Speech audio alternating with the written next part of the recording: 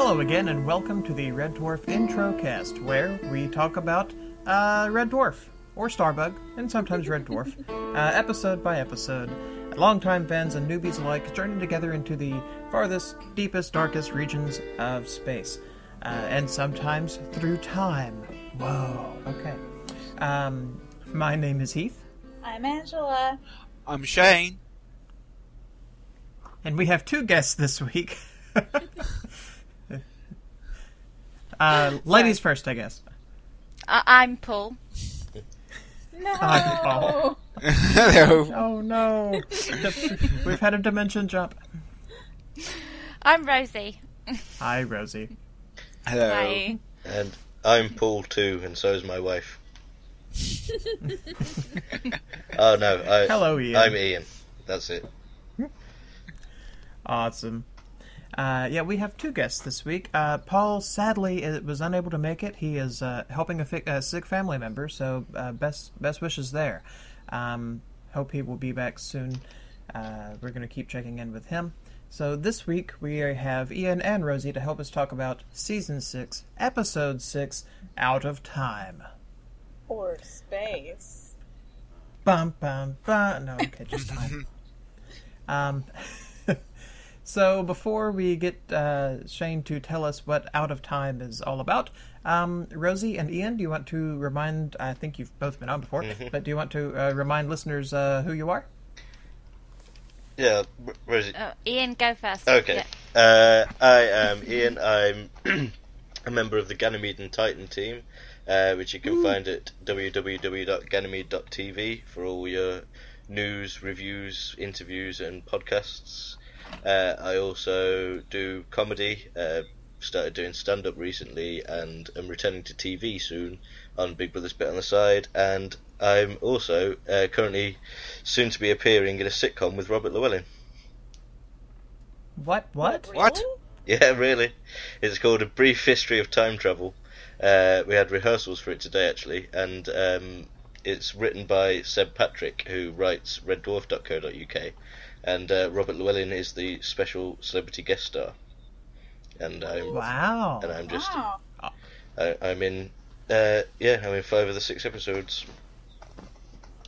Cool. Well, we have just upgraded then to Kevin Bacon Link 1 Yeah. to Red Dwarf. There we go. All right.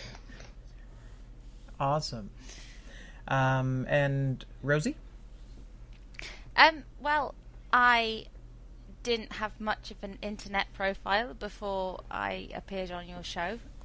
I was so frightened that I decided that I could either go ahead and completely give up on being on podcasts or dive in feet first and create my own. And that's what I did. Aboard the night bus. Yeah. So now I'm just editing Aboard the Night Bus episode 3, which is thanks to you guys, really, I suppose. Yay! And Angela's going to be on next week. Yes, I am. Yay. I picked the best chapter in book 1 because I'm greedy. Yeah, and that'll be great. So, Well, we thank are you so much. super glad to have you on again. And also, we have to, now that you're on here, we can just properly thank you. Rosie has been volunteer editing for us as Shane is dealing with taking over the British government, and I am trying to graduate. And so you probably would not be getting episodes nearly as promptly or as often without Rosie's invaluable help. So thank you, Rosie, for that. Well, I'm glad to help, and then it just means that I can ask questions whenever I like, technical-wise. All right. Well, let's jump right in. I'm taking over the British government. Yeah. If we ever get me as Prime Minister, I'm emigrating.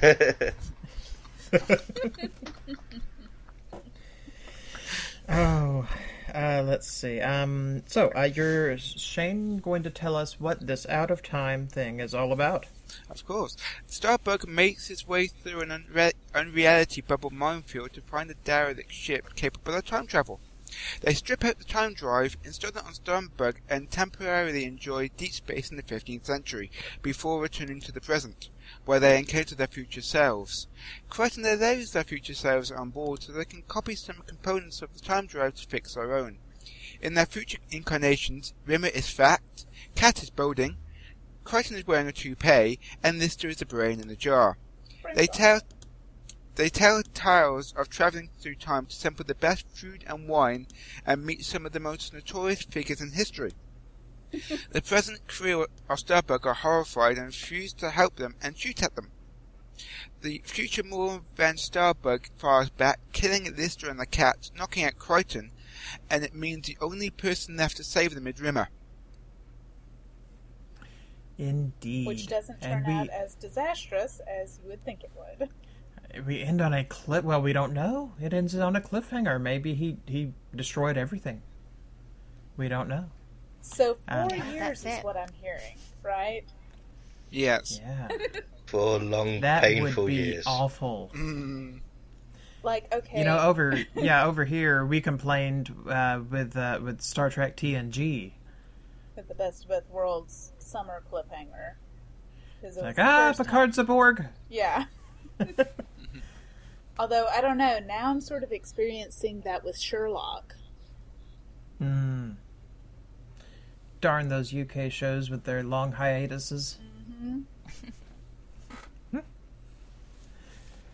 But before we go actually going deep into this particular episode, I want to go back to last week's episode for a moment. And talk about the final scene of Rimmerworld. Yeah, the Okay. one we weren't supposed to see. And as I'm sure you remember, the episode finished when, due to a miscalculation by Crichton, that takes them into the future where they meet themselves, minus Lister, Sure. and the future Rimmer tells them that something hideous has happened to him. Yeah. Originally, this would have turned out to be a practical joke, as Lister was only missing because he was in the toilet. Ah. The scene was filmed, but it was cut. Aha. Interesting. And so now they've made a bit of a conundrum, because when did that scene take place now in relation to the timeline that we've seen? So there has to be at some point after which they find out Lister was a brain in a jar, and we're talking about what they had seen of their future selves, but we're past the crisis point apparently. So have they jumped into season 7 in season 6 episode 5? I think it was just Rimmer pulling the coattails of Lister. I know. It had nothing to do with what was about to happen, but anyway, you're trying to explain it, and you know.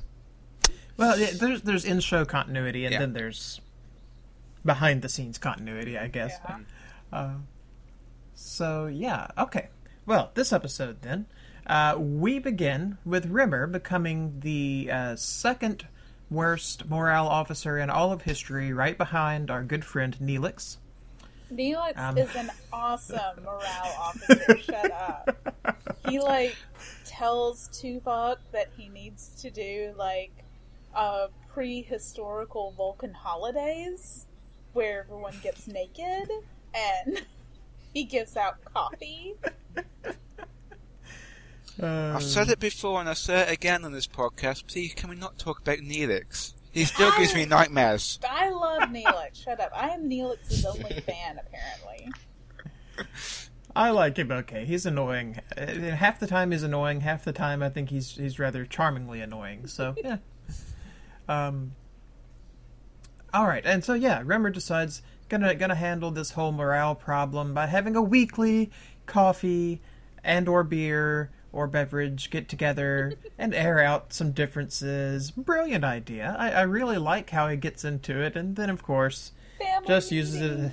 it as an excuse. Yeah, as an excuse to browbeat the rest of the crew with heavily quotable material that we probably don't even need to say here. So nice. Well, the script for this episode was incredibly late. Oh.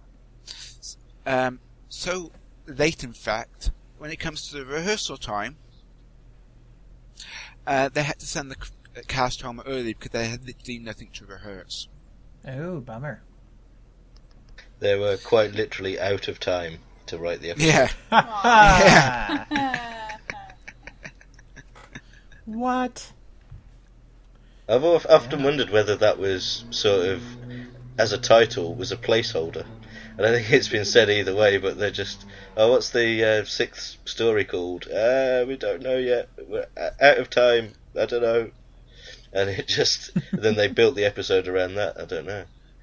Well, the working title I've got in front of me is called Present from the Future. Of course, yeah.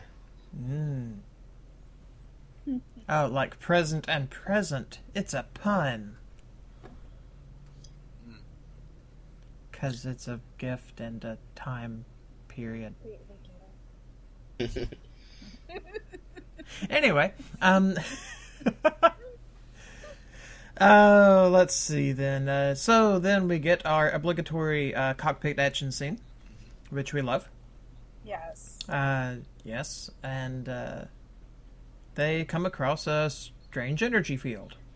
As you do. As you do. In space. I kind of like this idea, though, of unreality bubbles. Yeah, to confuse and disorient to the point where people just turn around and go away. And sort of fits with the time travel thing. Yeah, and to be hilarious. Oh, yes. Okay, for the record, my spoilery thing that I mentioned on the Facebook group, the one tiny scene that they showed was the crew with animal heads.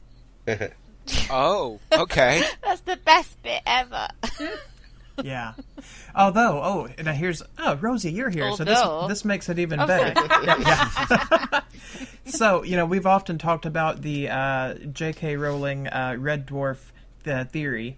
Well, on the freeze frame, it didn't show the other two. All we could see was one with a deer head and one with a wolf head.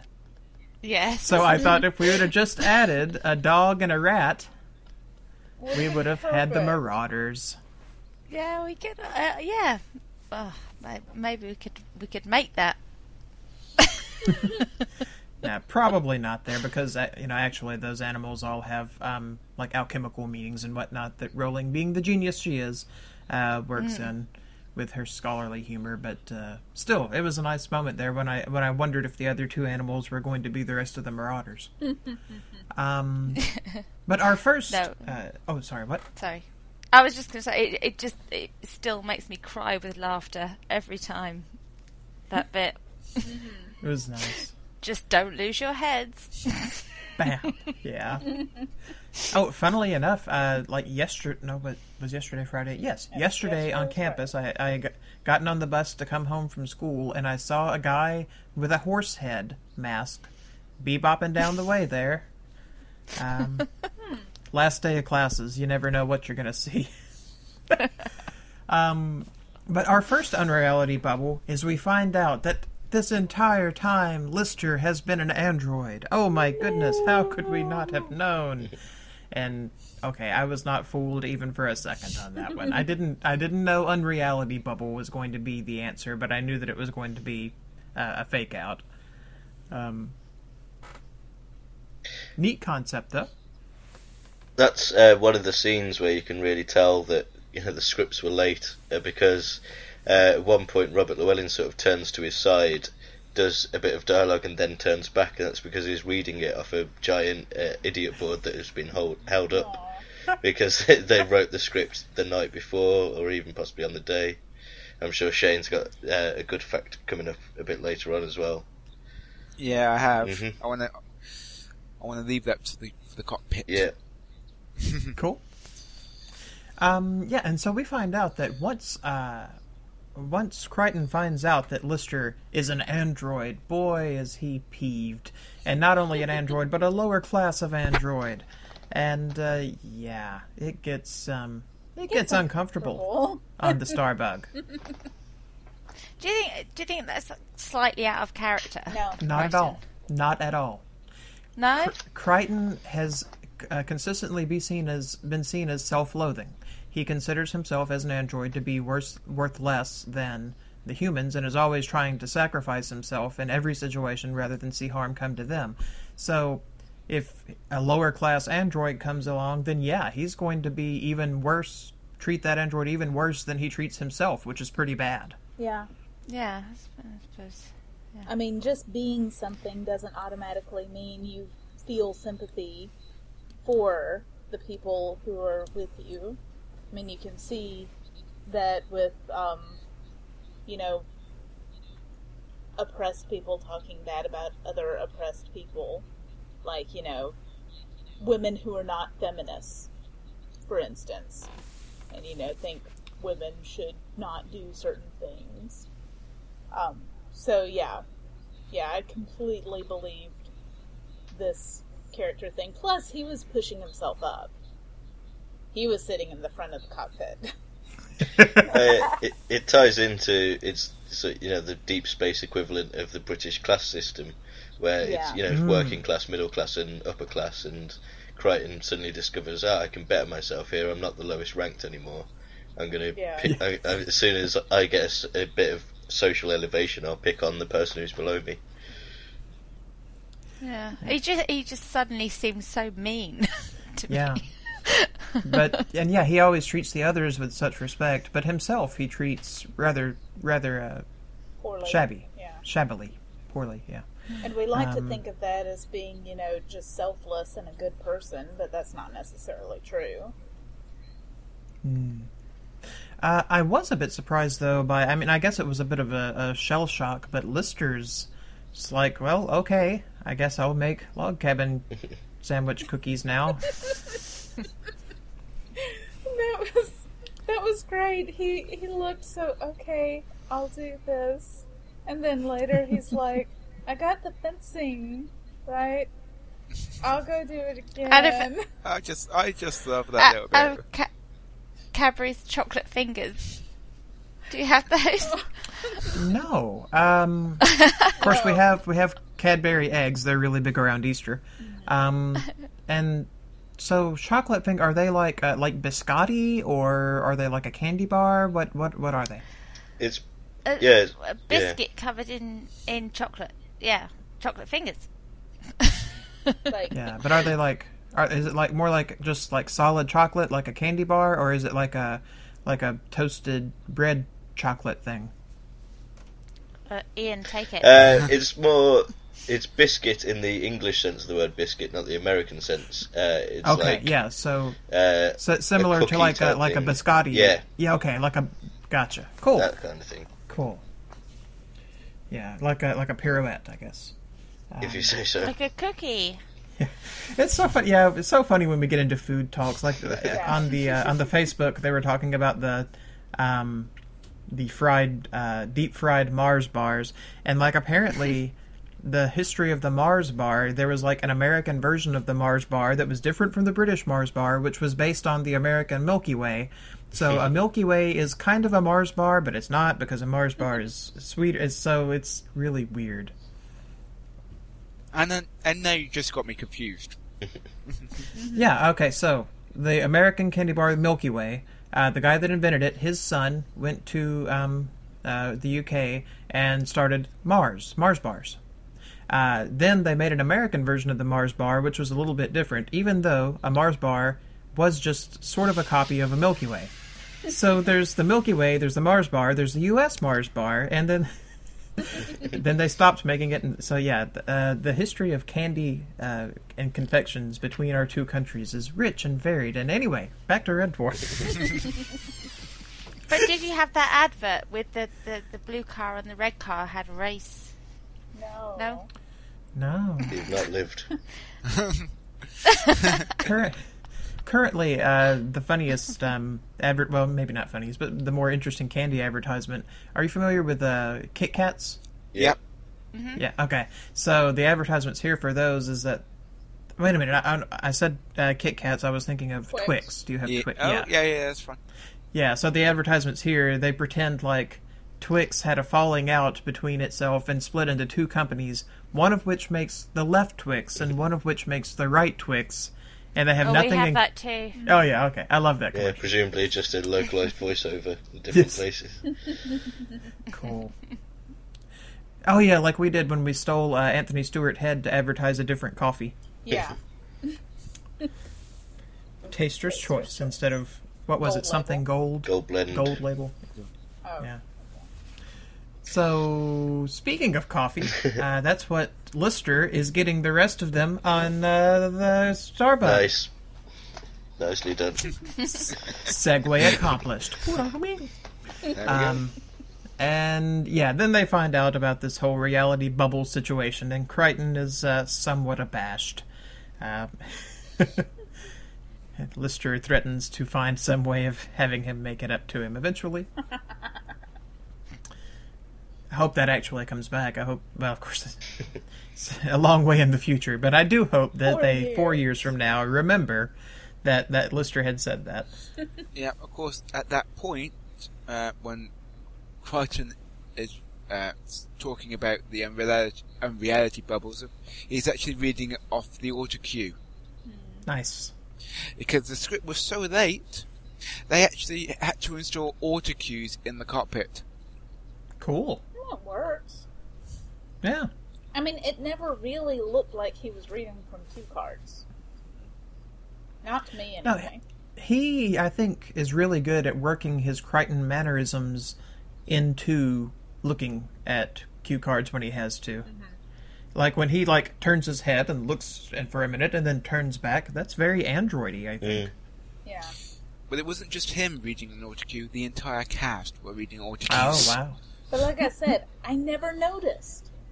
Yeah. Like, they did it really well. I guess if I was staring at where their eyes were pointed at every second and obsessing over it, I would have noticed. Or if we had watched this 10 times, Yeah. like a lot of UK fans. But that story, I don't seem to recall hearing that until quite a long time after the episode came out. And so I'd watched it 50 to 100 times before I knew the story, and I hadn't noticed. You can notice it now if you were to watch it again with that knowledge in mind. You'd be able to tell, oh yeah, that bit. But yeah, it is really well done. Definitely. I mean, there's this one story which is on the documentary, I seem to remember, about you got the auto cue Robert Llewellyn's got the auto cue in front of him. Get ready for the scene. The auto cue goes blank, and they're literally typing the script onto the auto cue. It's like whiteout on the computer screen, man. That's awesome. So he kind of knows the lines he's going to say. He's not 100% certain about them. That's why he's got the auto cue. Then the auto cue goes completely blank. Types the new lines. 3, 2, 1, and action. Wow. Oh, let's see. Yeah, getting it done. Scraping and surviving. Let's see. Then our next reality bubble that pops up is we lose yet another cast member as Kat fades out of existence. Poor Kat. Reminded me of that season 4 Buffy episode. Indeed. The haunted house and Xander. Or the season 7 Buffy episode with Willow. Yeah. Same time, same place. Now, I know Joss Whedon spent some time in the UK. Did he watch Red Dwarf? But anyway, Probably. let's see. Probably. He kept he's talking a about big Star Bars. TV guy. Yeah. Apparently, he is very keen on UK candy over US candy, and praised the Star Bar a lot. Let's see. Reality bubbles. Cat disappears. Cat comes back. We get our hilarious horse head scene. Oh, yes. Can I chip in for a minute? Sorry. Please do. Of course you can. Go ahead. This is not Red Dwarf related at all. Oh, this is the intro cast. But I teach. Oh, I'm sorry. I teach a lady called. She's called Willow. And when I said, "Well, what's your real name?" She said, "Oh yeah, my parents named me. I'm called Buffy." And I said, "Oh, well," and she's older than me. She's about 35. So I said, "Well, where do you get that name from?" And she went, "Well, I don't know. I don't think I think it was just a complete coincidence. Yeah. So, I don't know. That's Had awesome. she ever heard of the show or watched the show? Yeah, anything? she had. She Okay. said she got a lot of stick for it. Nice. Yeah, my grandmother named a dog Buffy many years ago, but way before the show or the movie. So I don't know where the Buffy comes from as a name.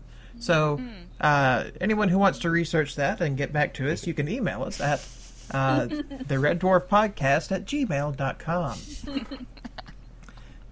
Or just tell us on the Facebook group, and we can, somehow end up talking about candy. I like talking about candy.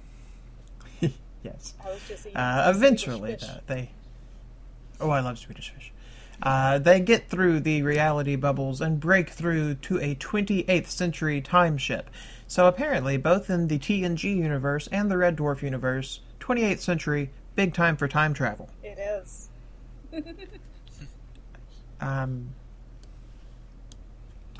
And they find out that it is a time ship that happens to be conveniently abandoned because everybody died. Again. It's always the way. Again. Yeah. Apparently someone left a hatch open and mutated space influenza. Yeah, I love when they said it's protected by these reality bubbles so it wouldn't fall into the wrong hands. And I'm like, you guys are the wrong hands. Yeah. And then, so weird cuts here. I guess it's a way to move the plot along quickly. We've complained in some of these past episodes about too long with the setup, not enough plot. Oh, goodness, they're going to get a time drive and we barely get to see it. Well, no, not a problem here. It's like, yeah, we're going to go on that ship. And then we're going to install this. Now it's installed. Now we have a time machine. And I actually like that better. They've been spending it's too long. It's cool. Just, in setup. It was a little jarring, but I liked it. It worked. I think the reason for it is partly, as you were saying, that they wanted to get on and use the time drive rather than waste 5 minutes of travelling to the ship, picking it up, bringing it back again. But also, on a practical level, it meant they didn't have to build a new set. Yeah. Right. Yeah. And Usually they only go... Honestly, they Go ahead. used to do that. We used to complain, we didn't get resolution. We didn't have, Lister turn back from being a chicken or something like that. And, we'd gotten used to, we don't need that. We don't need the scenes that aren't jokes and are just set up or resolution. And then they went, in this season, to, let's do all of the setup and all of the resolution all the time. And all of the action, yeah. It's been more action to it. But yeah. So we quickly get our time drive on board and set up, and here's the kicker. It works! It didn't somehow fly out of the side of the ship and leave a gaping hole, as one might expect. It works exactly how it's supposed to. Exactly. Indeed, and after some clever debate between Lister and Cat as to what year would be the best to go to, they zip to the year 1421, which is awesome. I was thinking the whole time, that they're not going through space, they're just going through time. Why aren't they getting that? Yeah. It's funny, they just assumed, I guess, that they would be... Well, I guess if you grow up watching Doctor Who, you assume that if you time travel, you will end up in England. Somehow or another. The whole of space of time in front of him, he's usually in London. Yeah. Or Well, Cardiff. if he had travelled to London, he could have actually seen on March 21st, 1421, the Battle of Bruges, when a small French force surprises and defeats a smaller English force under Thomas, Duke of Clarence, a brother of Henry V. Well, there you go. Something to see, I guess. Someone's been on Wikipedia. But it is just the most amazing thing that they transport all that way, and then it's, oh yeah, we're here. but we're still in deep space. But we're just And Crichton is so excited. Yeah. Yeah, that was the best thing. So indeed, yeah. But yeah, realizing then that they have something useful, but maybe not quite as useful as they had hoped, they start thinking, well, maybe they have to find a faster than light drive to go with the time drive to make it useful. Although if they had a faster than light drive, then things would be easier anyway. But still, there you go. And suddenly, there's an SOS message from the Starbug, as one might expect. So yeah, I was a bit surprised. I thought it was going to be like a week out and something had happened and there was going to be, but no, they've gone into the future here with this,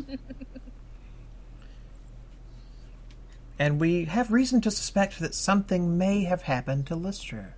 What? No. Despite Crichton's amazing cool head and acting.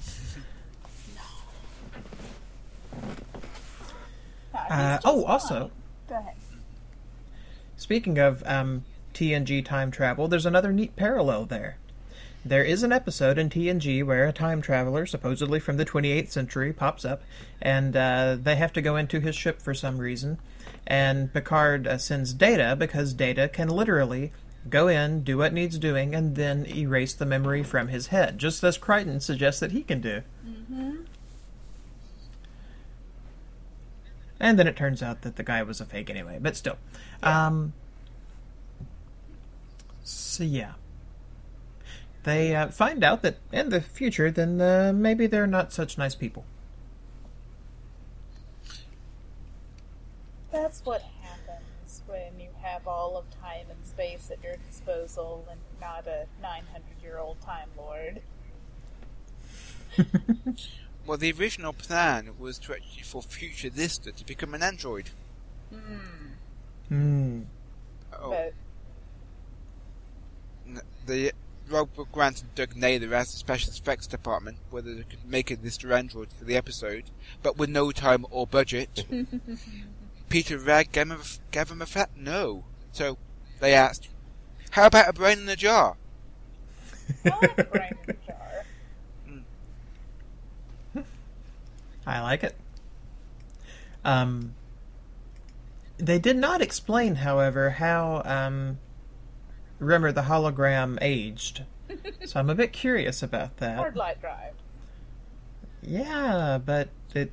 But he went through 600 years of not aging. Exactly. Maybe he didn't engage his hard light drive when he was in the cell, but still, if having his hard... He just wanted to fit in. Yeah. There you go. There's a fan... Oh, like a Data with grey hair in that episode. Oh, Yeah. sorry. There's a fan theory around it. It's not official, but of holograms aging in general, that because Rimmer was brought back to keep Lister sane, one of those things is that he ages at the same rate as Lister. So when he's alone for 600 years, but from Lister's point of view, it's only a few days, weeks, whatever it is, and so he stays the same. But he'll have been travelling with Lister in the future, so he's aged appropriately. That is very clever, and it accounts for the actor age. Yeah, I like it. I was going to say Chris Barry that's ages clutching at at the straws, same age. but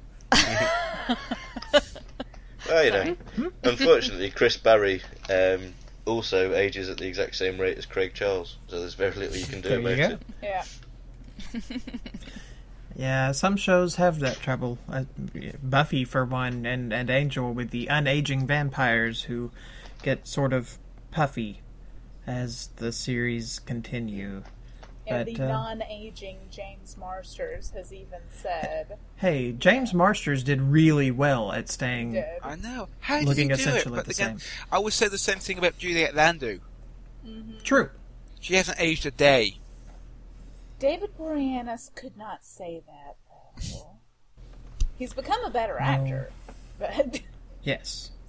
But he looks quite different than season 1 Angel lurking about. Yeah, or well, I season think that- 1 Buffy. Season 1 Buffy, hey, you couldn't... Yeah, He was so wooden in that. Yeah. So, yes, Back to Red Dwarf. We do just need to change the podcast name. I know it's too late now, but back to Red Dwarf. Let's see, where were we then? Yes. So they find out that they're zipping around. Lister hooks up the medical scanner, which looks a lot like the thing that Spock looks into back in the 60s all the time. Little viewfinder thing. Yeah, the little submarine thing going on there. I like it. And then they have right laughs at their fates. Each other's fates. And poor Cat. For someone as vain as Cat, that's got to be rough. Yeah, well, you'll read my comment, I'm sure, later. But I don't believe that he'd let himself go like that. He'd rather die. I've got... Sorry, you go ahead, Ian, sorry. The only future self that we haven't mentioned yet is possibly my favourite. It's Crichton, where the only difference is that he's wearing a toupee and false eyebrows. And it's been 20 years since I first saw that, and still every time, just every single frame of Crichton with false eyebrows makes me laugh. It doesn't have to be like, I remember once pausing the episode, going outside for a smoke and looking through the window and seeing it and just laughing at that.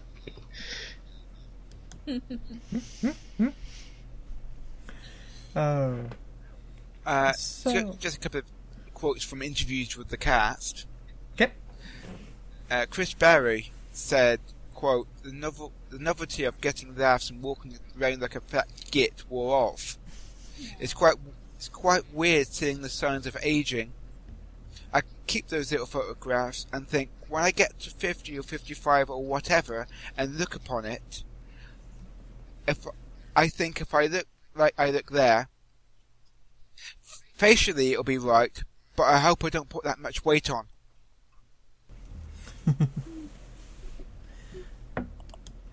Let's see. Any other ones? Shane?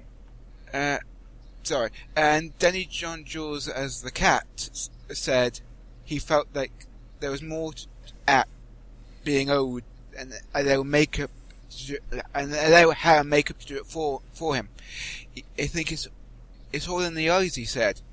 It happens to people you know in real life. You think, it's not him, is it? Then you realise you went to school with this guy in the same class and he looks like your dad. Yeah, I'm only, 30, how old am I, sweetie? 31? 31. You're younger than I am, and I'm 32. Yeah. And when I look on Facebook and I see, all of my friends, they have kids now, and I look at these little 6-year-old kids, and I'm like, they look exactly like my friends when I first met them in school. It's so freaky. It's like, you haven't had a kid. You've just spawned a clone here. What has happened? Yeah. So you'll be spawning a clone soon, yeah, right? Sorry. Who knows? Who can say? We can barely take care of the cat. Yeah. Yeah, you have to have a license to drive a car, but somehow the kids they let you have with no training at all. No, Go figure. Let's see. So they find out what's going on, that their future selves spend all of their time going around, eating, hanging out with rich folks, having dinner with the Hitlers. We're delightful as long as you avoid certain subjects. Yeah, just the Habsburgs, don't talk about politics. the Borgias, Louis the 16th. Oh. Yeah. And, and then Lister, in a very believable move for him, decides he's going to point a bazookoid at his future selves and kick him off the ship. He's going to have none of it. Yeah. Because they are crypto-fascists. They are crypto-fascists. In this case, not even crypto-fascists, just fascists. So yeah, they hop on to Starbug Future, and they run away, and everything is fine. Except no, that's not what happens. They threaten to blow up Starbug Prime if they don't get the information they want, even if it means destroying their current selves by destroying their past selves. And so our Starbug crew mans up, or persons up, I should say. Well, then again, given the content of the show, they man up. And they decide, nope, not going to do it. They are not going to help out their future fascist selves, even if it means self-sacrifice. And Rimmer, I got goosebumps. Rimmer becomes awesome. Like, he's like, nah, man. And I find that strange. Because, I mean, Rimmer, okay, and I'm a Rimmer apologist. I like Rimmer. But, he idolizes Napoleon and all of these warlords and conquerors.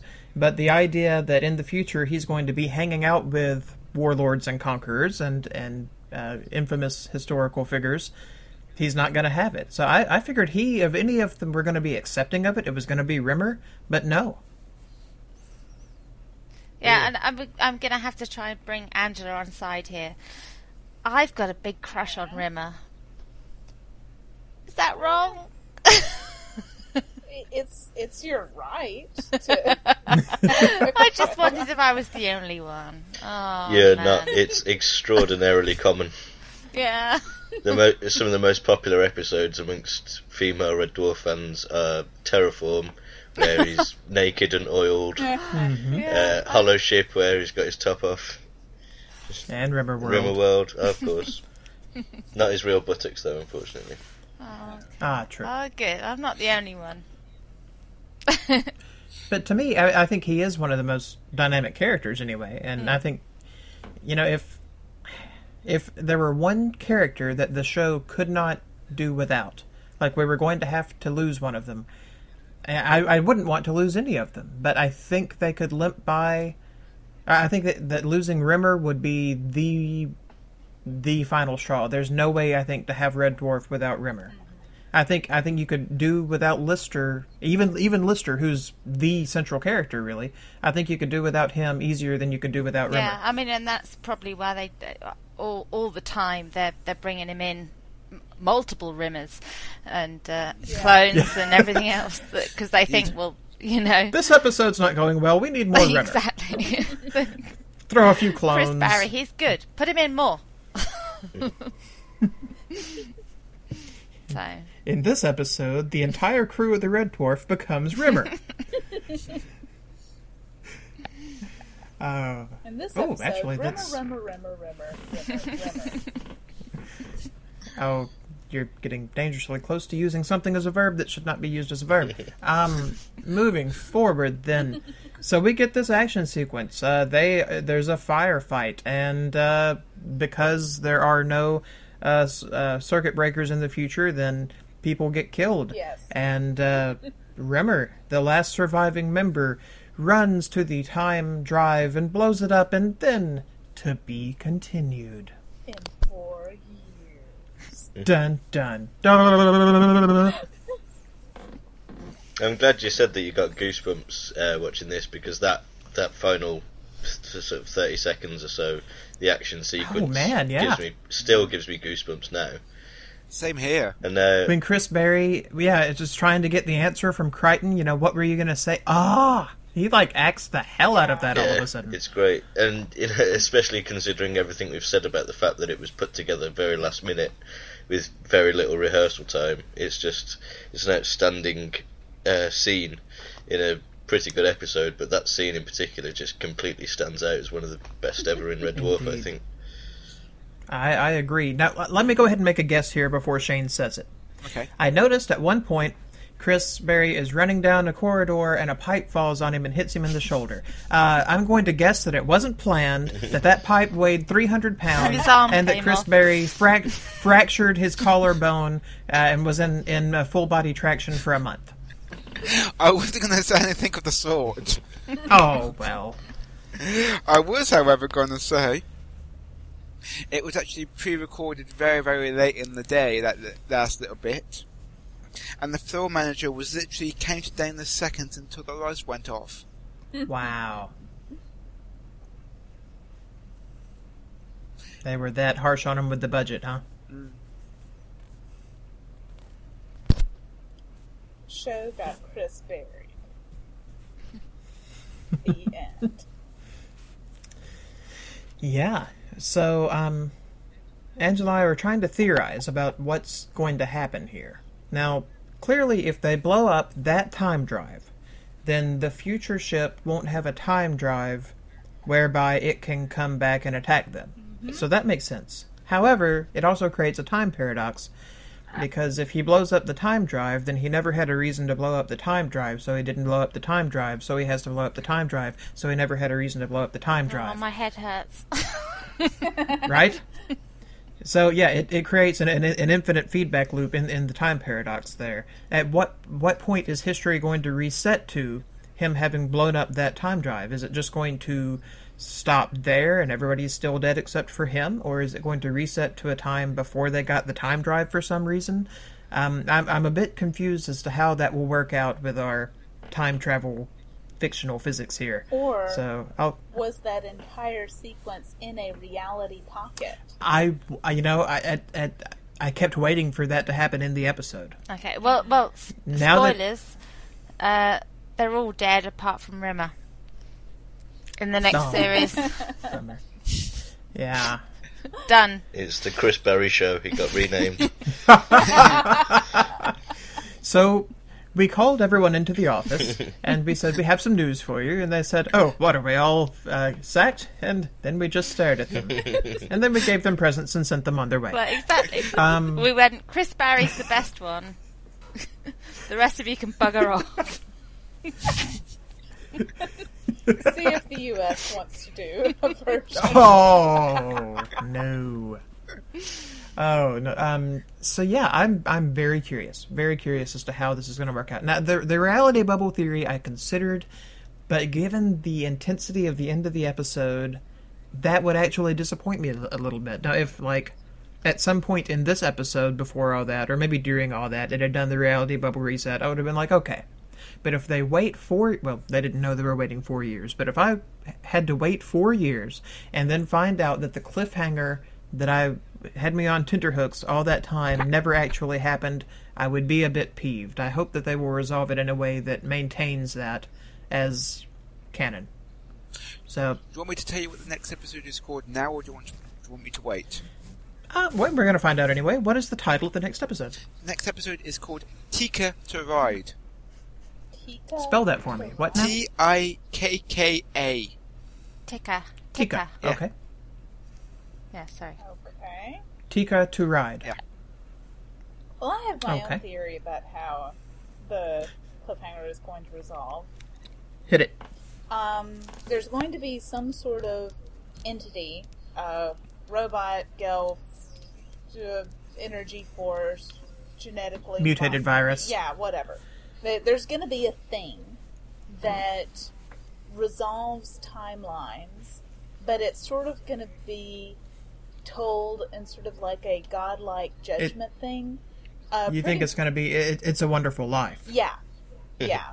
They're going to have to prove that they are worth being restored to the timeline. Nice. Well, but they already sort of did that though with Inquisitor. sorry. Yeah. Thank you. Yes, So, Inquisitor. like a continuity robot that comes along and tells Yeah. them all off for not being. Well, I mean that's what the Time Lords were supposed to do, right? And now there's just one left, but But yeah. you know, I like that. I like the theory, and it really fits with the tone of some of the writing we've seen. I don't think it's right, but I like it. I wouldn't be shocked if it were right. Well, maybe I'll have a dream about it and There you go. be able to. I dreamed a dream about Red Dwarf. Let's see. Why did my computer screen just go off? Oh dear. The script's being There we go. replaced. Okay. Yeah. Quick, give me some tape and glue. I'm gonna put my notes up on the screen. So yeah, this episode I really, really liked. I thought it was the best one this season for me.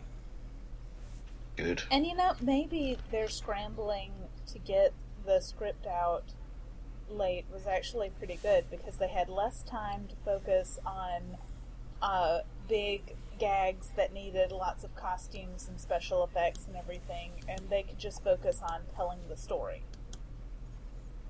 Like, getting it out there. They didn't have to worry about how much time to spend on the Wild West town or Speaking putting of... someone in a costume and making them into a simulant or whatever. Speaking of special effects, though, I have to say that Starbug exploding, the model work is usually so good, but the Starbug exploding was a bit anemic, special effect-wise. Well, it was done so late in the day. Yeah. That they quite literally just ran out of money. Sure. Yeah. I honestly don't mind iffy special effects. I find them charming.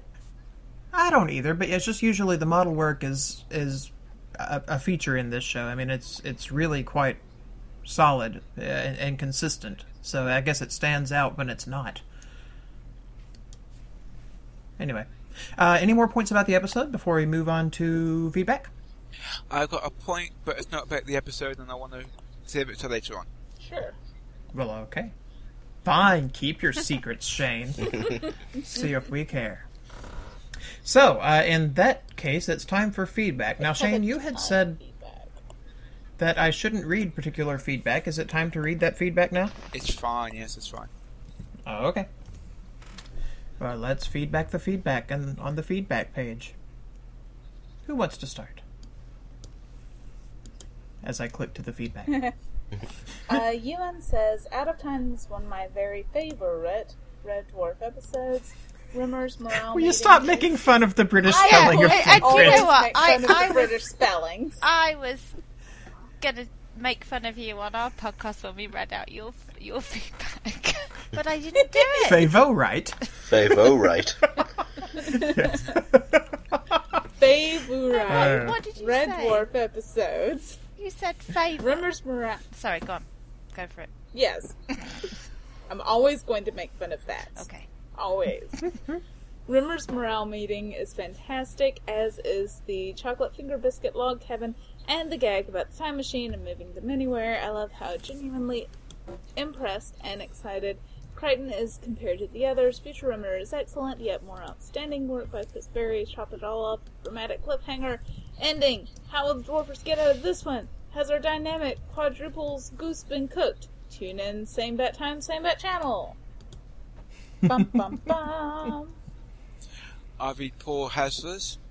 I can sense Heath's continuity guessing as he wonders why they need a time drive when last week the teleporter seemed to be also a time drive if you rush the calculations. But yes, a good episode, but not the greatest. I'm sure Paul or Shane would have pointed out the lateness of the episode in the auto-cue issue. Ever since I found that out, it does take you out of the episode a little bit, spotting them reading their lines. There are some great moments though. Rimmer's gloating over Zeus's fate, Crichton mourning over Lister in advance, and the ending. We had to wait 4 years before a resolution. Surely the last thing we saw in Red Dwarf was actually Rimmer being heroic? Surely not. Let's see. Rimmer being heroic there was actually quite, I get the crush there. Yeah. And as far as the continuity thing, I just viewed that the teleporter is not supposed to be a time traveler, that it's unpredictable, that it can't be used for that permanently, and not to move the whole ship, even though I think maybe it has been. But so I don't view that as a permanent, reliable means of time traveler. I view it as a glitch instead of a feature. So no, it doesn't bother me that finding a time drive is a big deal. Sam Highland says, I love Future Crichton's toupee and eyebrows. There's just something about it that looks fantastically stupid. Yeah. Other than that, it's a great episode. Well, you said you love it. Why is it other than that? It's a great episode. The morale meeting the clarification of deep sleep modules rather than stasis units, the reality minefield and their future selves all could be swept aside for the dramatic finale to the episode, perhaps Rimmer's greatest moment in the history of the show. Well acted and given great gravitas. Good word, gravitas. How could the crew possibly get out of that mess? Good question. Then some Ian guy, I don't know, just skip that. He's cool. I like him. Yeah. Jonathan Capps chimes in with such a shame that a great episode is going to be ruined by a terrible guest. That's So no way to mean. talk about Rosie. Oh, no. Aww. That was evil. Yeah, I jumped in at the That's last minute. Come on. Yeah, come on, Jonathan. Did. Jonathan is so cruel. Yeah, I'll get him. Somebody want to read Russ? I'll read Russ, I guess. Finally, a realistic time travel device on a TV show. The assumption is that upon turning it on, they'll be back to Earth, but in reality, that makes no sense. They're still where they are, just at a different point in time. I wonder, though, does the time drive have a safety feature to prevent them appearing in the middle of a planet that has since moved? Is that too confusing? Heath probably knows what I mean and can explain it better. Sadly, I do, in fact, know what you mean. And yeah, that is a perennial problem with time travel, And as it's shown almost teleportation. everywhere. Yeah. Yeah. But no, it's not just for cases like this. It's so let's say I'm on Earth, right? And I decide I'm going to time travel. So I jump 5 months into the future. So I'm standing in Alabama, and I jump 5 months into the future. Well, here's the thing. The Earth is not where it used to be. The Earth has moved round the sun quite a bit. Also, the Earth has been rotating, so am I still going to be in Alabama, or am I going to be in the middle of the Pacific Ocean? Who knows? So I'm either going to be floating around in space, or I'm going to be in the ocean, unless somehow my time travel device compensates for the entire motion of the Earth's turning, the Earth around the sun's movement within the Milky Way. I mean, there's a lot of, and even galaxies rotating around galaxies, I suppose. So, time travel gets really ticky. Oh, you're making me think of Hitchhiker's Guide. Yeah, it does get to that, yeah. Now, maybe if you had something like the Time Machine from H.G. Wells' The Time Machine that is like on Earth, it's like stationary on Earth. Mhm. So it's continually within the gravity of Earth. And Yeah. you just, with a lever, move forward and backward in time. You don't disappear and reappear. You just slow yourself down or speed yourself up. I don't know, maybe that would Yeah. work. Yeah, if it was don't know. anchored to the Earth in some way. Yeah. Or if it were anchored to its future self, Mm-hmm. but then it has to still exist within the time that you're going to. Unless you think that a time-traveling thing exists at all times in all places at once. Right. So anyway, back to Red Dwarf. My brain hurts. Me too. Rosie, Rosie made the comment that she made about Oh, Cat. sorry, yeah.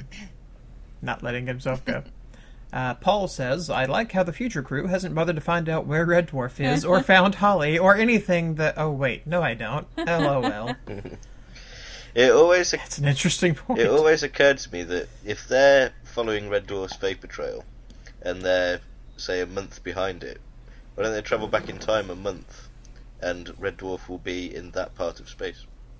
Well, my thought Oh. was, why not travel a whole long way back in time, like 3 million years back in time, and then go into a deep sleep mode? Because then they would have to trust that the ship, that Starbug, can travel 3 million years without their supervision, or with only Crichton, and I don't think that Starbug can travel 3 million years. No, Red Dwarf is self-sufficient in terms of fuel, and Starbug isn't, Yeah. and also oxygen supply and all sorts of other considerations. What they need is one of those escape pods. Yeah. Yeah. And those self-sustaining escape pods. Stop every few years, build a planet, you know. Which, why didn't they harness that technology for the Starbug? Anyway, sorry. Well, It ran out. because it was solar. It was solar based, so they had to. It would have to be fueled by constant exposure to a sun within close proximity, and I don't think starlight would really get the job done. Sam Hyland says, who says they didn't? Starbug having the same time drive fitted rather than Red Dwarf makes more sense, as Starbug can actually land. Red Dwarf must have built in space and never intended to go anywhere closer to the planet than orbit. Well, there you go. It has Although been accounted for. It has been accounted for. Darren Forster says, while it has its moments, this is not my cup of tea. I would have preferred them to stay in the unreality field. Lots of jokes to be mined there. When we get to the meat of the story, I must confess to being pretty underwhelmed by the story from that point. Interesting. And finishing off with Anthony James. Question. Anthony. Sorry? Anthony. There's no H. Anthony. Okay. You told. I- Sorry. Indeed. Indeed. Sorry. I'll stand in the corner, shall I, teacher? Didn't mean to make it snitty. Just sorry about that, Sean.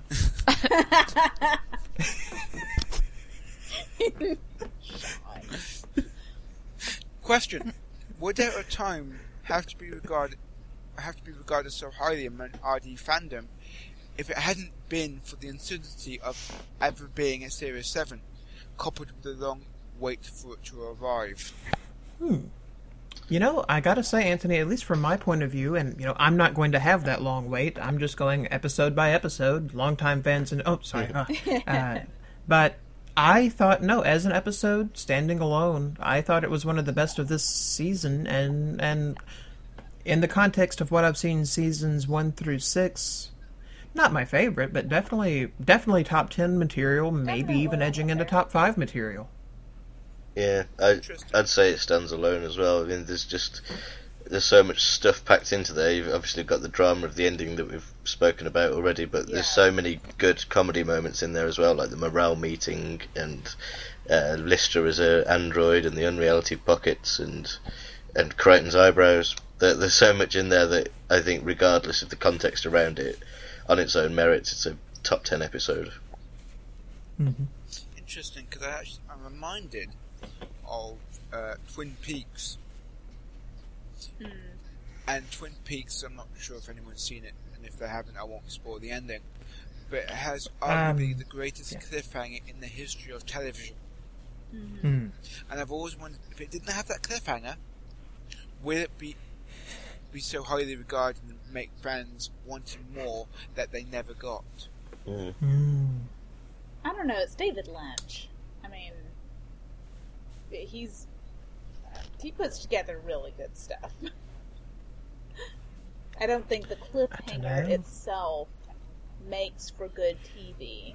I mean, otherwise... I think cliffhangers do make things memorable. They get attention. But I think if the episode that leads up to the cliffhanger isn't good, then it's not going to work. Yeah, it's like the episode was good. There was lots of good acting, you know, under adverse circumstances. Lots of good character moments. Lots of really believable interaction. And it was a well-paced, well-put-together story. And I think the cliffhanger is a good gimmick that does not necessarily impart quality. You know, a cliffhanger by itself is just, who cares? It's just a narrative device like any other. So it's got to be a good device. Yeah. Yeah. Oh, we've got some Twitter feedback. Ooh. Twitter. Liz Richards on the Twitter feed says, hard to believe it's been 20 years since Grant helped write an episode. This was his last, I think.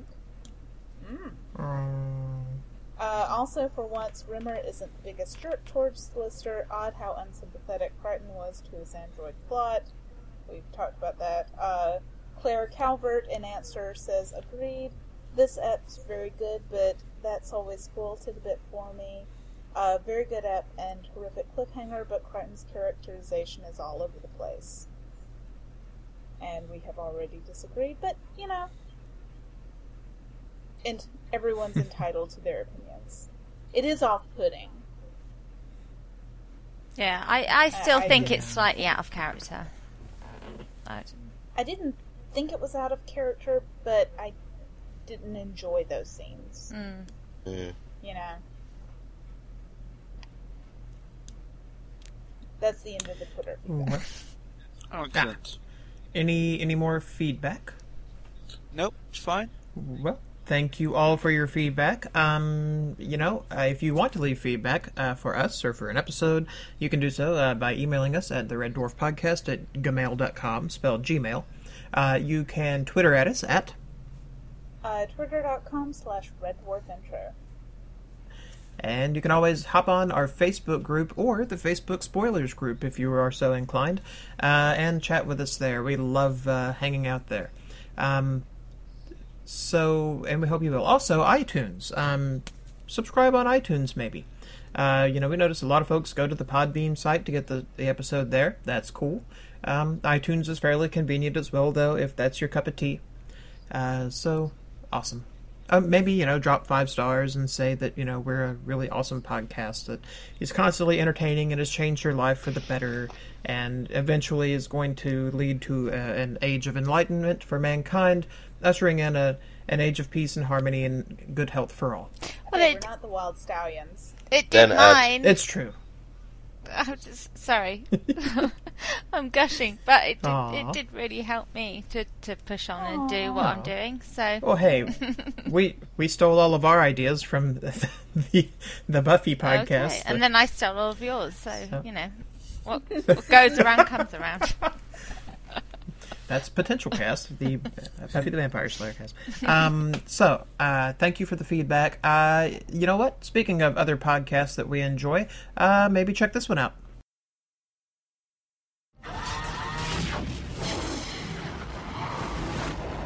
The myths of 1,000 worlds tell of a time when darkness enveloped the galaxy, an age before the coming of the fifth race. Tales and legends of gods that could crush worlds but with a gesture, and vast armies to enslave the free peoples of our realms. Armies whose existence spanned hundreds of generations, yet long gone. And we ask ourselves, what if these myths have a kernel of truth? One thing is known, those who now claim to be descended from the fifth race are not eager to look back into the darkness, but events have conspired against them as long-lost worlds outside of the gate systems have been discovered. The first artifacts and data have been studied, and now is the time for the true story to be told. These are the people of the fifth race, before they became saviours of the galaxy.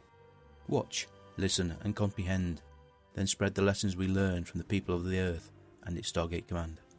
Engage the translation matrix. Matrix ready. Input search phrase. Gatecast, a Stargate podcast. Gatecast implemented. Translation and interpretation engaged for Stargate archives. Audio format. Enhance, please. Gatecast additional data located. Gatecast.co.uk. Also under the headings Facebook, Google+, Twitter and iTunes. Gatecast, by fans, for fans. Stargate forever. And we are back, and it is time to rate this episode. We have 2 guests. Oh, y'all have to fight over it. Rosie, why don't you go first? Okay, I will go ahead and give it. I really do like this episode, and I'd forgotten that it was the one where they suddenly end up with moose heads. So hilarious. I'm going to give it 9 out of 10 fat cats. Oh, he's a fat cat. Ian? Well, as previously mentioned, I adore this episode. Interestingly, in the recent poll that we did on Ganymede and Titan of the best episodes ever, it came in number 12. But 5 years previously to that, we did a sort of a poll that was just the 5 or 6 it was at the time, G&T writers, ranking our favourite episodes, and it was number 2 there. So Wow. I like it even more than most people do, and most people really like it. So on that basis, again, I'm going to have to give it 10 out of 10 interlaced log cabin structures. Nice. Who wants to go? I'll let you go, Heath. Oh, okay. You know what? I like this episode a lot. I thought it worked really well as a season ender. I guess at the time there was potential for it to be a show ender, right? I mean, did they know for sure that they were coming back? They wanted to, but there was a few bits and bobs which we'll get into in next episode. Okay, yeah. But yeah, it worked as the last episode of a season. It really worked just as an episode, I thought. It had humor, it had action, sort of explored the characters. Chris Berry's acting for the last 5 minutes was amazing. So really, no real complaints here with it. And also, yeah, the gimmick, even a funny gimmick in the reality bubbles. I'm going to land at, I think, 9.5 games of canasta with the Hitlers. Okay, I'll go next if that's okay. Sure. Again, I love this episode. That final 3 or 4 minutes still makes the hair on the back of my neck stand on end. Even after I've seen it, I don't know how many times over the years. So I'm going to have to give it 9 brains in a jar. With dreadlocks. Yeah. Well, I'm going I do love that they put the dreadlocks on the jar. I didn't mention that. I'm going to follow suit, and because of the fantastically dramatic Rimmer and the fantastically dramatic ending, I am giving it 9 out of 10 pan-dimensional liquid beasts for Christmas. There goes that quote. Sorry.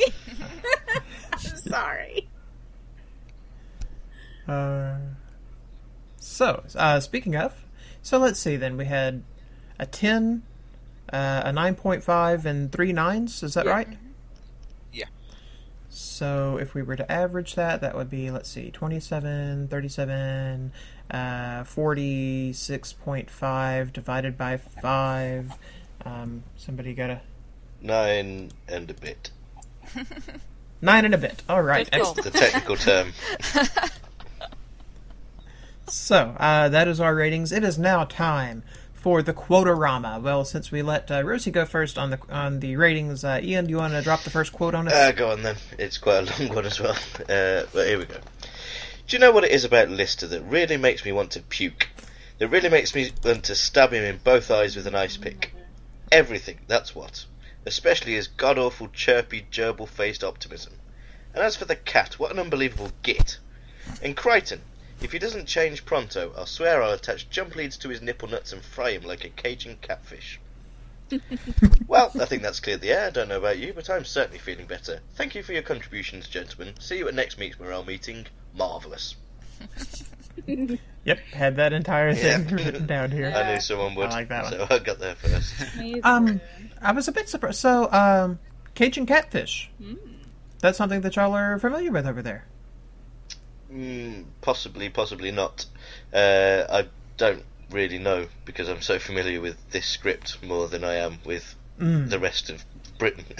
But I think it comes from a time where Rob and Doug had gone to America to do the US Red Dwarf pilot, and come back, and throughout Series 6, there's a lot more one-liners, there's a lot more snappy dialogue, which was, as far as they were concerned, that's what they'd learnt and wanted to take away from their experience of American sitcom. And also you're getting into the sort of episode count where you're starting to think about syndication and selling it abroad, so they were dropping in more sort of international references at this stage that weren't necessarily UK centric anymore. Yeah, I don't think it's a well-known thing here, is it? I wouldn't have said. No. Mississippi is a big producer of catfish, actually, and I love Cajun food. It's one of my favorite kinds. So, I was just surprised to hear Cajun food or Cajun catfish referenced in a British Sitcom. Yeah. Then And we if- have sorry. Cajun food, but not necessarily catfish. But Cajun Catfish is definitely. fantastic. And if I can I drop something in at this point? Sorry, I'll edit it out. That when they had the big badges, I was screaming out at the podcast when I was listening.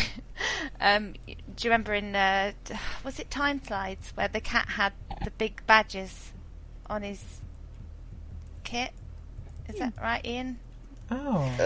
I'm not sure what you mean. They had he suddenly had the big red dwarf badge on his coat. Oh, yeah. Lister has that in Yeah. marooned. I Yeah, think. and Cat has it in Time Slides when they're playing golf. Oh yeah, of course. Yeah. Yeah. And I think that was at the Okay. time they were trying to reach out to the USA as well. I think Maybe. that they were Yeah. trying to sort of So like branding push it the in their show a bit face. more, Yeah. Yeah, branding. The USA loves branding. Anyway, sorry, carry on. Cool. No, and there's no need to edit that out either. That was awesome. So, actually, Rosie, it is your turn to And quote. it's my time to say, well, I didn't prepare for this episode at all because I was only brought in an hour before, so Oh, that's I right. don't have any. I'm sorry. Oh, it's fine. Let's see. I will go then. Let's see. So there's that one, and there's that one that have already been used. Okay, fine. I'll use this one. Sirs, choose any year. Since we can't guarantee this time drive is going to function properly, I suggest we select a neutral time period for our first jaunt. It's got a point. Let's go to someplace nice and safe and dull. How about 1422? How about 1421? What's the difference? No difference. I just wanted to make it look like I was paying attention.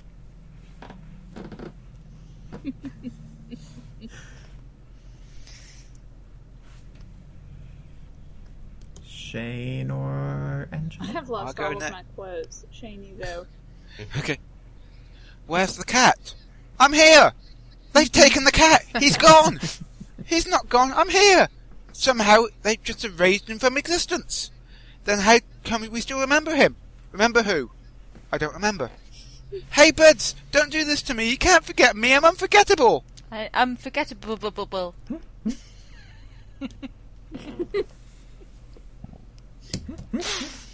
Okay, Sorry. I've got it.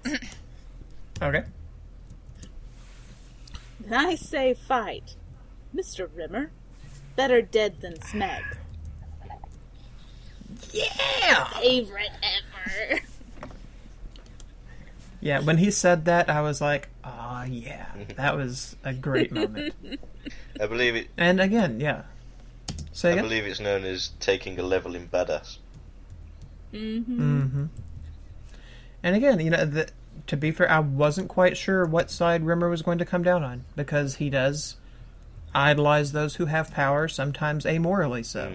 But that seeing himself in that position, apparently he couldn't handle it, and I liked that. Let's see. I will go have another one here with, "That's why, Mr. Crichton, sir. You call those triangular sandwiches? Did you use a Z-square? I think not. And the chocolate fingers display is laughable. Don't just pile them higgledy-piggledy onto the plate. Make them into an attractive interlaced log cabin structure or something. This will just not do. Kindly return to the gallery and start again." That was a set square. Oh, that's right. I'm sorry. I see. We don't use Z and we don't use Oh, H. but it was set square. It's. Oh, is it set? Yeah. SET. Oh, there's a mistake in the script that I'm copying from. Your secret's What? out. No, yes, that's right. I don't memorize the episodes word by word as I watch them. Set square. Write that down. I got it right here. Underline it with a set square. There's no H in it either. Gah. More quotes? Yep. I'm fresh out. Crichton, there may be a what? A way out of this? Is that what you were going to say? Speak, Crichton. How can we change what's happening? Oh. Yeah. I mean, it's almost Dickensian. cry.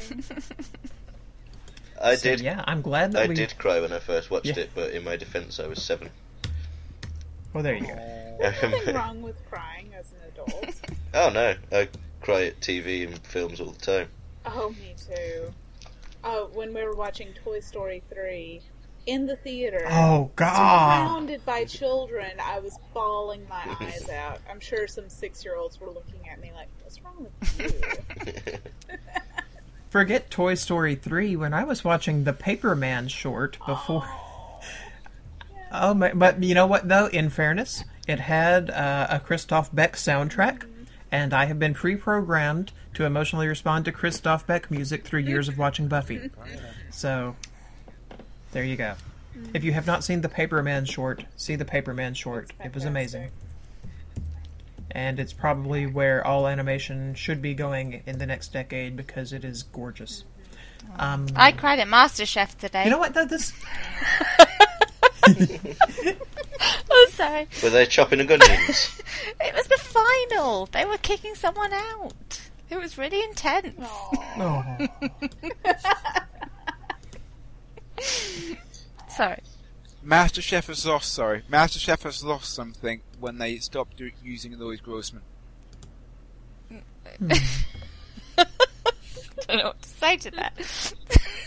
But, yeah, anyway. Uh-oh, drama. Yeah, go in the on. Red Dwarf Surecast.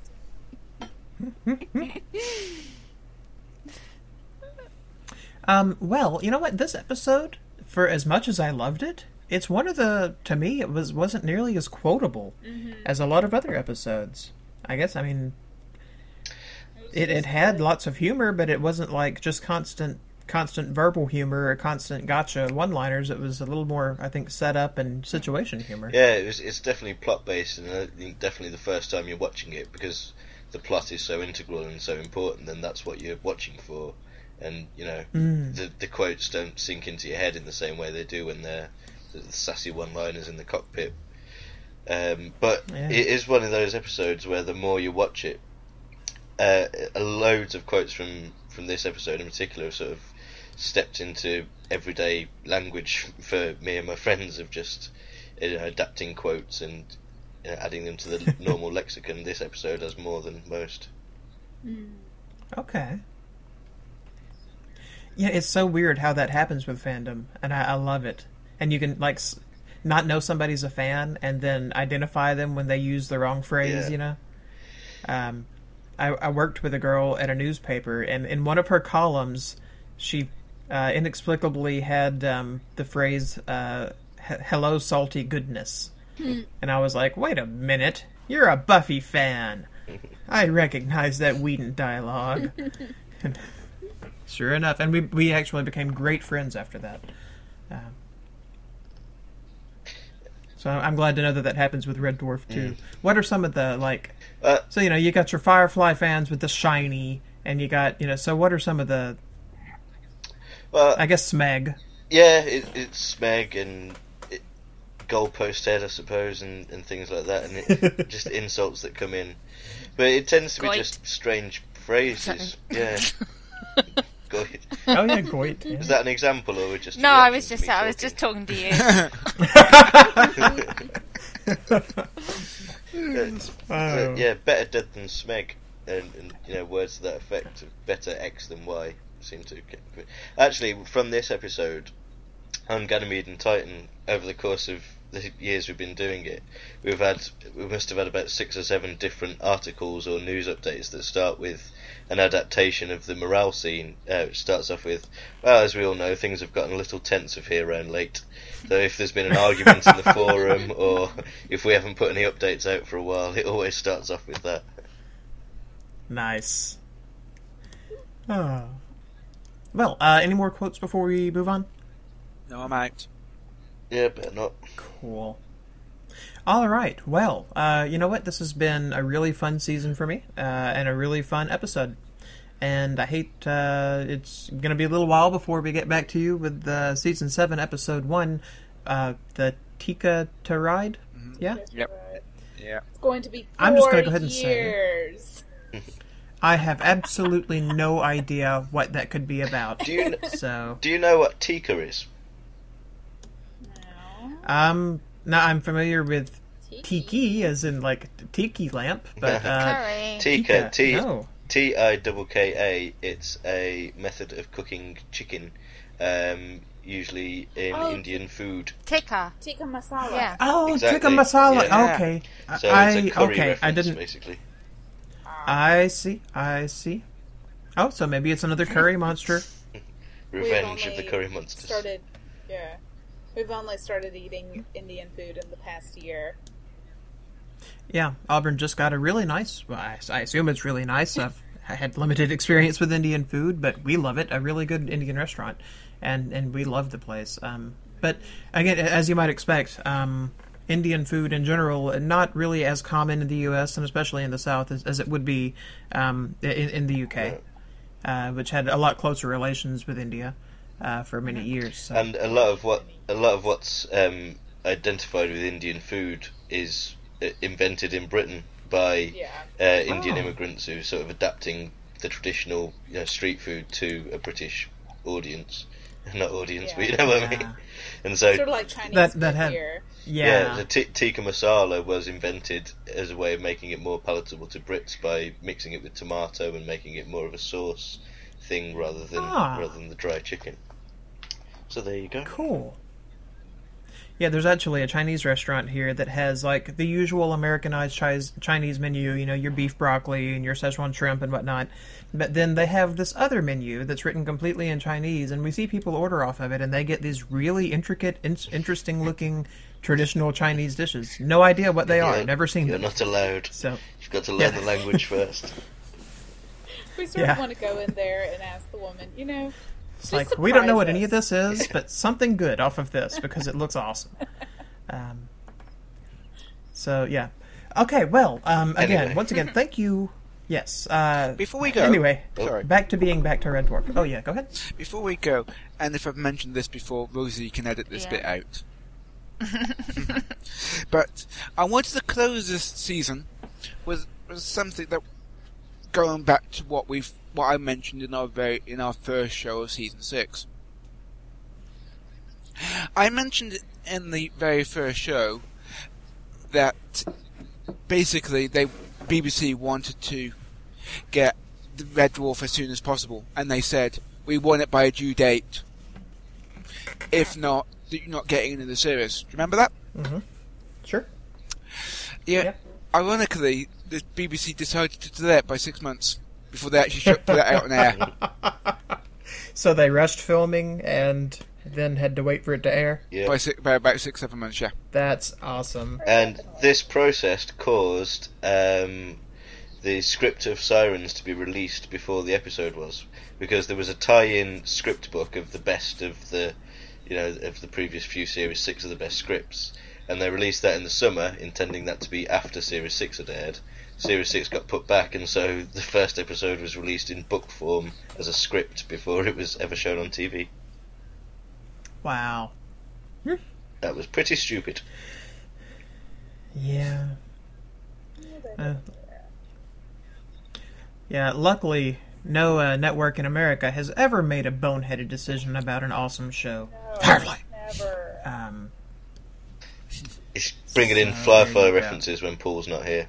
It's good. There you go. You gotta stack them in. Can I just say, although I don't like Firefly. Hey, you know what, Paul? No, Paul. Seriously, he gave Firefly a shot. He actually watched a few episodes. Wasn't his thing. I respect that. Now, when people don't even watch something and then say that they don't like it, or assume that Harry Potter is a devil worshipper's manual without ever having cracked a book, that peeves me a little bit. But no, you know what? If it's not your thing, it's not your thing. So I don't bug Paul about that nowadays. I know exactly what you mean. It really. Sorry, we've got an election coming up this coming Thursday, and I want to get people out and voting. Basically, I just want people to go to the polling station. It takes all of 5 minutes, and it really annoys me that people do not go out and vote, but a couple of weeks later, they want to complain about this, that, and everything. Yeah. If you don't vote, then you've got no right to complain about whoever gets elected. Exactly. In my opinion. Exactly. Although the counter to that is, If you don't vote, if you do vote somebody in, then you don't have the right to complain about them. Yeah. Well, that depends what they do. For example, I voted Liberal Democrat at the last general election, and then they went and sided with the Conservative Party, so I won't be doing that again. But let's not get into that with me and Shane. Yeah. Good idea. Hey, happens here too. The whole No Child Left Behind education reform that came in under W. Bush is, I think, one of the poorest run, and it is in no way reflects any conservative ideal. Let's have federal control over what tests go into the classroom.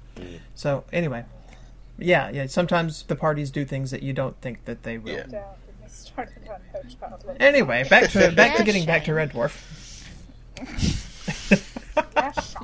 Behind. Again, but no, thank you all for listening and sticking with us. It's been a great season. Hope to have another one soon. After a bit of a hiatus here, give us some time to get a little bit of rest. And we've been working so hard, and we're just going to need to take a little time off. But we'll be back for season 7. I don't think it'll take 4 years. Oh, no. And Rosie and Ian, thank you both for stopping by. It has been a hoot. You're welcome. Thank you for having me. Yeah, I'm looking forward to hearing you come back in a few weeks or months' time. Weeks. Yeah. Probably more. It probably won't be months. Oh, good. Maybe a month, and maybe a little after that. But no, it won't be months. Good. I will come to America and kick your butt. Well, there Hey, you go. anything that can get you over to America. Oh, that reminds me. You just said America.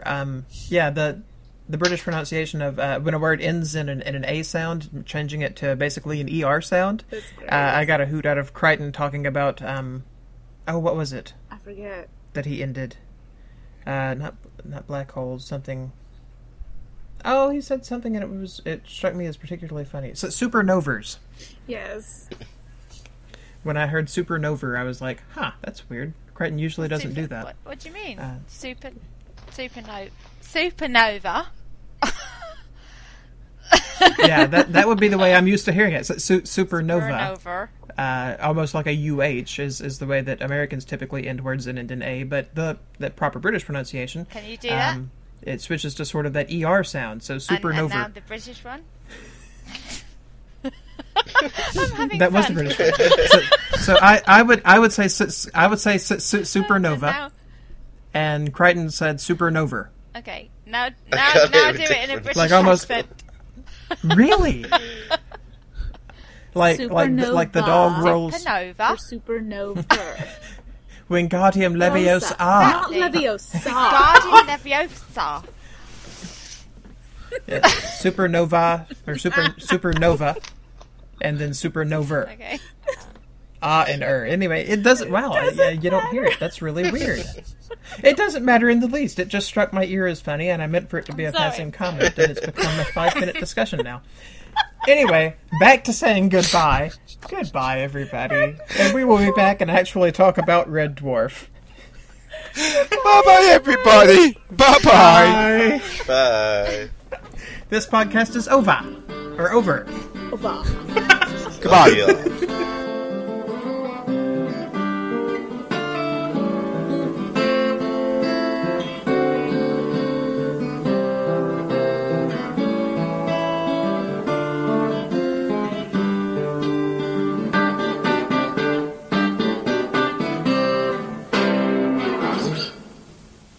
I liked Shane turning into Matthew Corbett at the end. One for the British people.